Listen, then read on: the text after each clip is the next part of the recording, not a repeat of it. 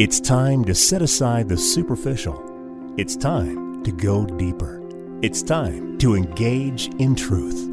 Here's John Bornschein. Well, hello, everybody. Welcome back to Engage in Truth. This is John Bornschein. I'm a senior pastor of Calvary Fellowship Fountain Valley Church right here in Colorado Springs, and I'm thrilled that you're tuning in today. We begin a new series here.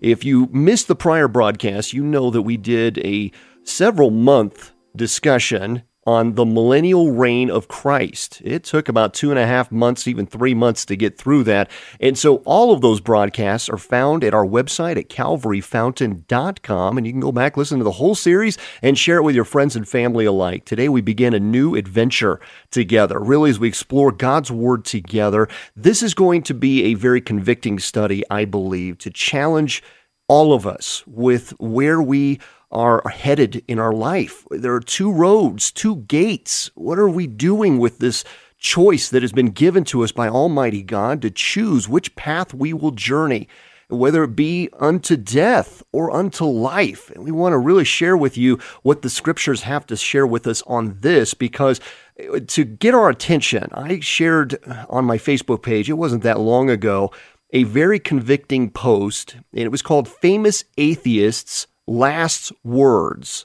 Famous Atheists' Last Words.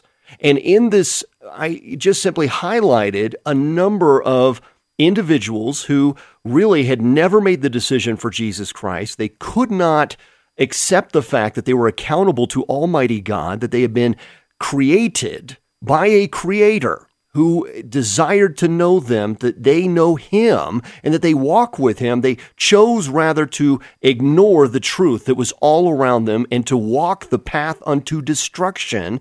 And so to hear their words was so convicting as people were stirred by this. That particular post was shared almost 1,000 times.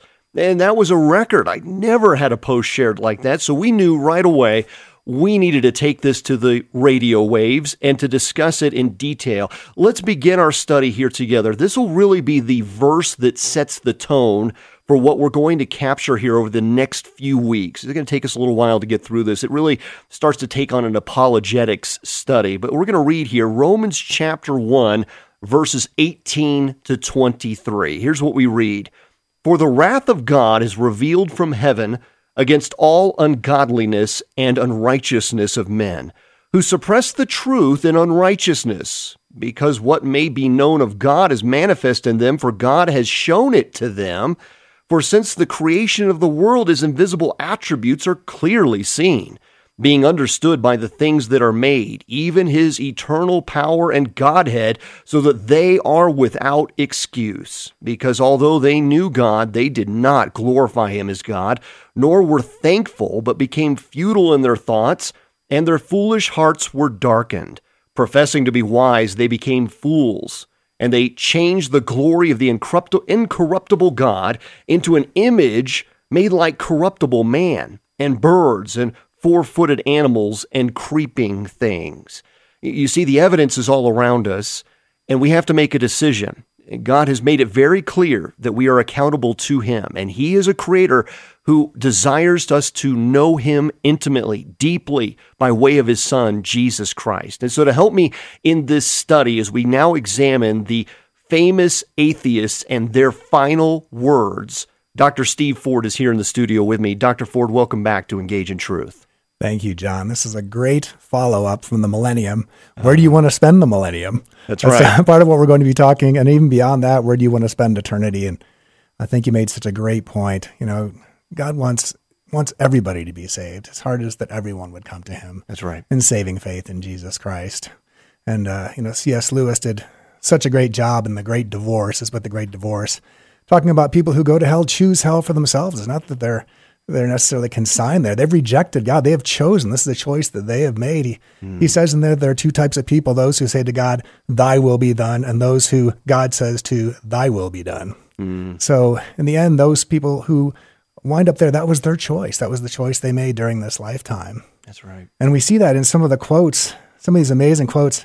I'm not surprised at all the response that you had with that Facebook page, because some of these quotes are actually terrifying. That's right. And we wanted to start with Cesare Borgia, an Italian nobleman, politician, and cardinal.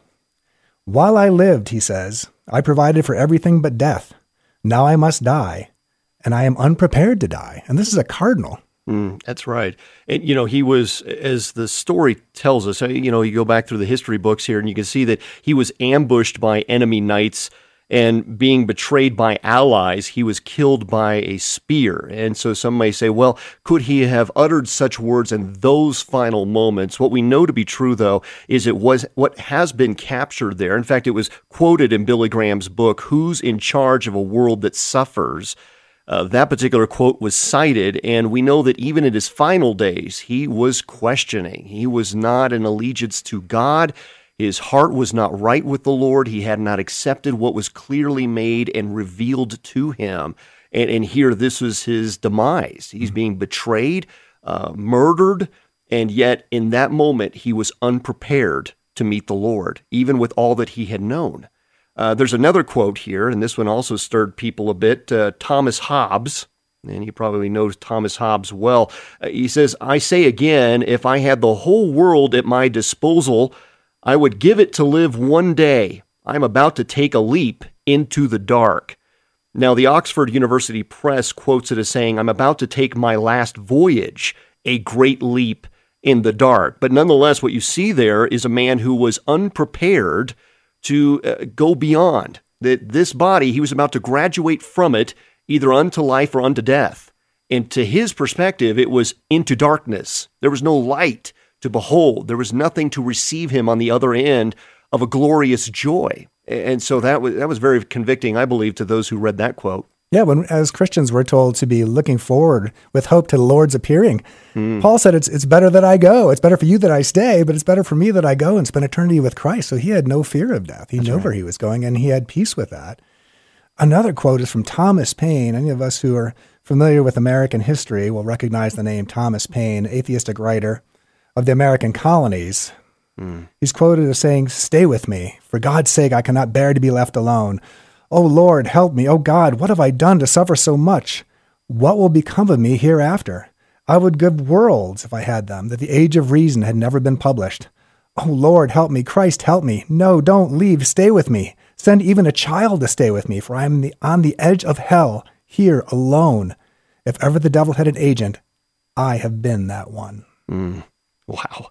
Yeah. If that doesn't convict our listener right now, I don't know what will. I mean, here we have individuals who thought themselves to be so wise. Right, just as Scripture said, the intellectuals of the earth, the ones who thought themselves to be the philosophers, examining all the stuff in the box, and they come to the conclusion that there is no purpose to it. In fact, as he wrote The Age of Reason, he was rejecting basically the value, the benefit of the infrastructure of religion in society, which Benjamin Franklin had implored him, don't publish this, because if men are so wicked with religion, imagine him without. Right. He saw this as that he was trying to unleash man into this state of utopia where they were free from the shackles of religion, when to the contrary, what it did was simply unleash the sin of man, because they were no longer accountable to a higher authority. That's right. Hence why they use that legal term under God so frequently. In fact, 21 of the founding fathers used that term because it was a state of accountability, a higher power, a standard of morality, the definition of law itself. And so Thomas Paine fought that through and through. And here at the very end, he's questioning his very purpose and existence in lamenting remorse. Why was I this vessel, this instrument of darkness in his final days? How about Sir Thomas Scott? He says, until this moment, I thought there was neither a God nor a hell. Now I know and feel that there are both, and I am doomed to perdition by the just judgment of the Almighty. Wow. Now, this is an unconfirmed quote, but he worked closely with the Archbishop of Canterbury during his time in an elected position, according to the History of Parliament. And so even his religious standing is a bit ambiguous. I mean, it's hard to say whether he was fully an atheist or not, but here he's even questioning at his very end whether there was a God or a hell, and now he's finally coming to the conclusion at his final moment, there is these roads that were clearly presented are now before me, and I have chosen poorly. Yeah, exactly. I have walked the wrong road. And this really comes back to the Matthew 7 individual who claim that they're a follower of God, And yet he will say, depart from me, I never knew you. yeah. It's like they're going through the motions like the Pharisees, Right. acting religious and pious, but having no relationship with God whatsoever, because the religion served their purposes, and it wasn't to prostrate themselves before a holy and high God to whom Right. they were accountable. Yeah, like we said before, that may be just the most terrifying verse in Scripture that I've never known you to think, that you're in the Lord's camp, that you're a follower, and have the Lord say, I never knew you. We never had a relationship, at the end of all things. Another quote we have is from Voltaire, another well-known anti-Christian figure, an atheist. He said, I have swallowed nothing but smoke. I have intoxicated myself with incense that turned my head. I am abandoned by God and man. He said to his physician, I will give you half of what I am worth if you will give me 6 months of life. When he was told this was not possible, he said, then I shall die and go to hell. His nurse said, for all the money in Europe, I wouldn't want to see another unbeliever die. All night long, he cried for forgiveness. Yeah, and it's also stated that right before he died that he took so many drugs and did all the mad things that threw him into the most frightful state of despair and insanity. Wow. So here's a man who influenced many with his various, statements and thoughts and various ponderings of the universe. And all of these statements have been even reiterated a time or two in higher learning environments in academia. And so, here's a man who did not know his destination, fearful of death. This terrified him. He didn't rest well in his final hours. And so, these words that we are stating here on the air are ones to help us understand that these supposed famous atheists had no peace at the time of death.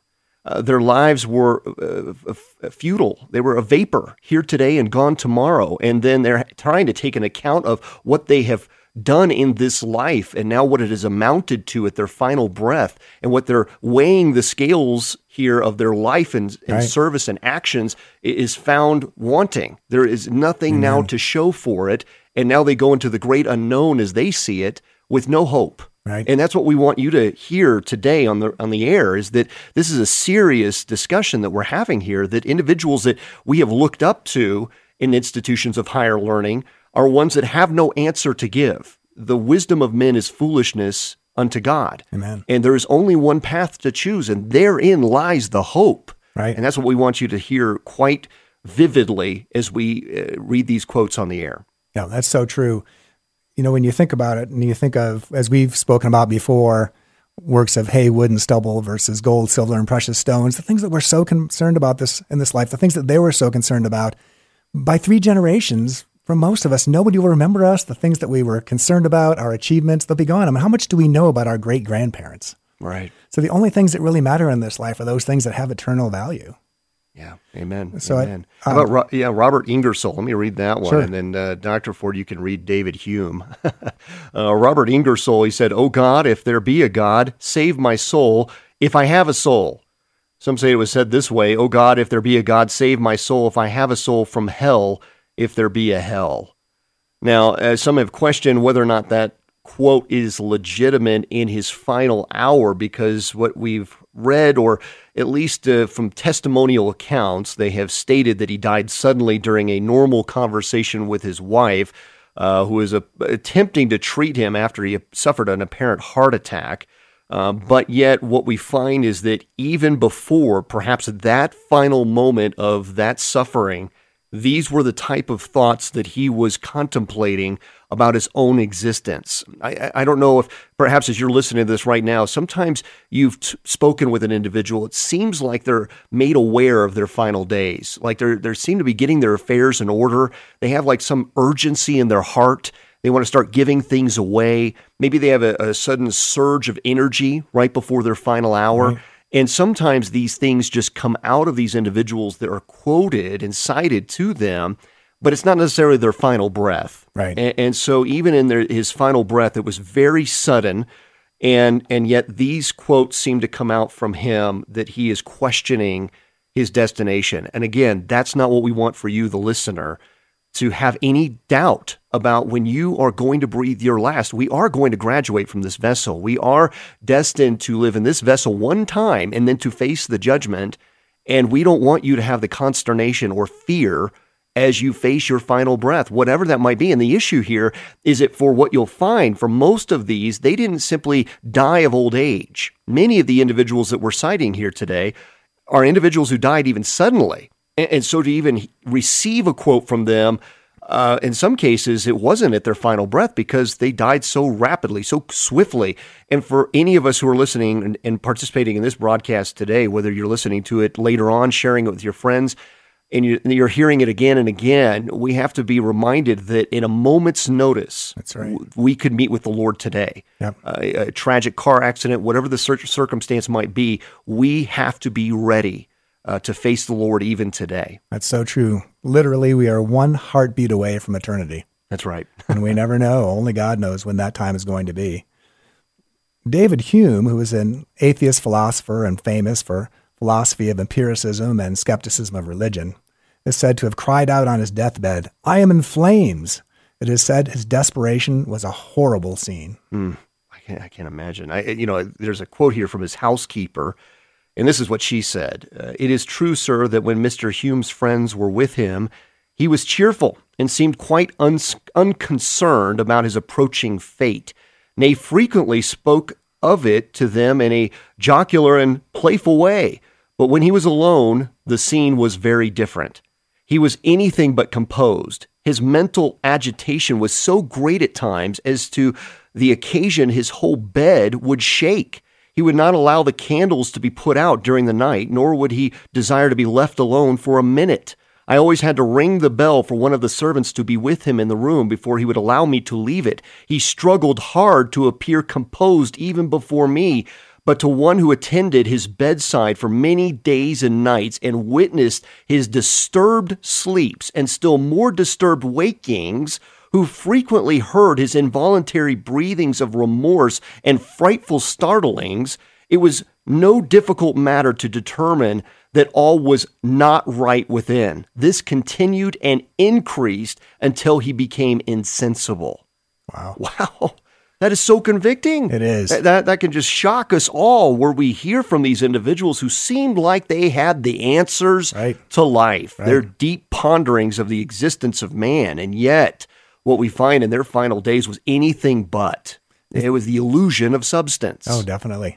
And so let me just take us, if we could, Dr. Ford, let's just take it to another angle here. You had some wonderful quotes to share with us here today, because we don't want to leave the listener with all of that, right? Exactly. Although we want to be convicted by this, Amen. because if we have been on the fence at all, if we have not made a decision for Christ, and maybe you're just floundering about, almost like the Church of Laodicea, where you're neither hot nor cold and you're lukewarm, and you've not just simply made a decision for Christ, but you're also not in a discipleship posture before Him and giving your life to Him. You're trying to ride the middle ground here. It is time to make a decision. There are only two roads, two paths here, the way unto this destruction and the way unto life. And so, Dr. Ford, when we read the alternative here of the way of life, what we find is, though that road is difficult, there is peace in the midst of the storm. Amen. Share with us some of the quotes that you have for us. To be out of the body is to be with the Lord. And so here are some last words of some well-known Christians speaking of that. This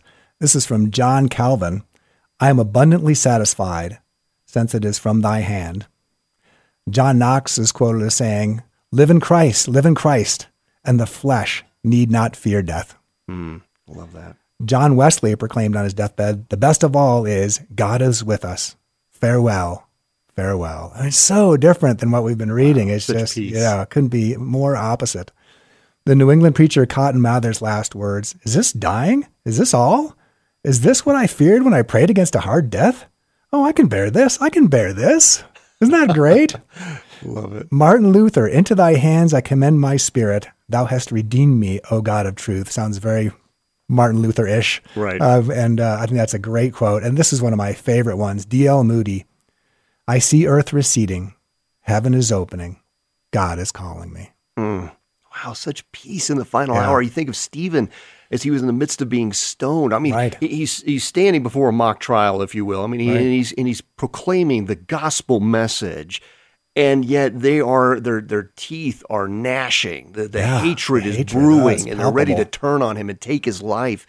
And as they begin to execute him, there's such peace in that as he looks up to heaven and he sees the joyous glory that awaits. There's no doubt where he's going. Right. He knows where he's headed, and it's more glorious than this flesh ever offered or that this earth ever provided. It never could. And you read the words like even King David, yea, though I walk through the valley of the shadow of death, I will fear no evil. Even the Apostle Paul, O death, where is thy sting? Amen. That it has no victory over us. 1 Corinthians 15 talks about that, of the joy that awaits us as we're transformed in the twinkling of an eye. I mean, that's, as I understand it, that's about the speed of light reflecting off of the eye lens. That speed, we are transformed into something new and glorious, into a state where we're no longer in a body that lets us down and it grows fatigue, but rather is enabling us to worship freely of the Lord forever and ever. And then you see where the Lord Jesus, when he's being executed on that cross, and we have the men to his left and to his right, the thieves on the cross, and to the one he says, truly I say to you, today you will be with me in paradise. In Luke 23:43. So you read these kind of passages and you just get such hope in the midst of what little the world has to offer. When we put it on the scale in comparison to what the Lord has offered us to those who are willing to walk the narrow road. In Matthew chapter 7, as we look and examine what the Lord has presented, that he is the only way, the truth, and the life. At John 14:6.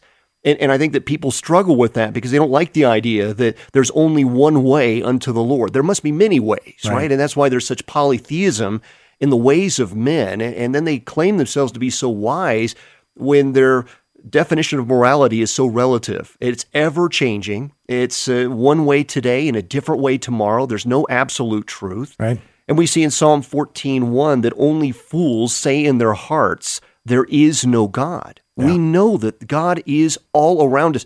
You can't look at the world today and not see a creator, right? I mean, everything points to the complexity of the creator, right? And this is even a cursed earth that we walk upon, right. But yet all of it just screams of the magnitude of who he is. We can't look at the complexity of the human body. When Dr. Michael Behe says that the human body is more complex than the solar system itself. Talk about being in the image of our creator. So I know that, Dr. Ford, we want to spend some time over the next few weeks just really exploring from an apologetic standpoint. Not that this will be a comprehensive apologetic, but as we always want to be ready to give an answer for the hope that's in us. This is where we get that from, 1 Peter chapter 3, verse 15. But sanctify the Lord God in your hearts and always be ready to give a defense to everyone who asks you a reason for the hope that is in you. And so next week, let's look closely at the two roads. We'll examine about 7 more of these quotes from famous atheists. Again, individuals who have claimed to have the answers to life or even the ponderings of life or trying to get us to question our very existence in this world. And individuals who have gained quite a following over the many generations. And yet in their own lives, at the very end, they had no answers, because they didn't turn to the only source where the hope, the answer was given in Jesus Christ our Lord through his holy word. And so, Dr. Ford, I know that this is very passionate for you as well. Any final word to our listener? I think, I just need to sort of recap everything that we've talked about today. Just as you were saying, please, anybody who is on the fence about accepting our Lord and Savior Jesus Christ as your Savior, please, please, please, we love you. We want to spend eternity with you. Please do that today. Absolutely. Well, again, we want to thank you for listening to Engage in Truth. Stay tuned. We're going to continue this discussion next week, again, as we look at the famous atheists and their last words and how that contrasts with the holy word of God and the hope that we have in Jesus Christ our Lord. So again, tune in again next week. To learn more about our ministry at Calvary Fellowship Fountain Valley Church, visit calvaryfountain.com. Services are 8 a.m. and 10 a.m. on Sundays, and we'd love to see you there. God bless you, my friends. Take care.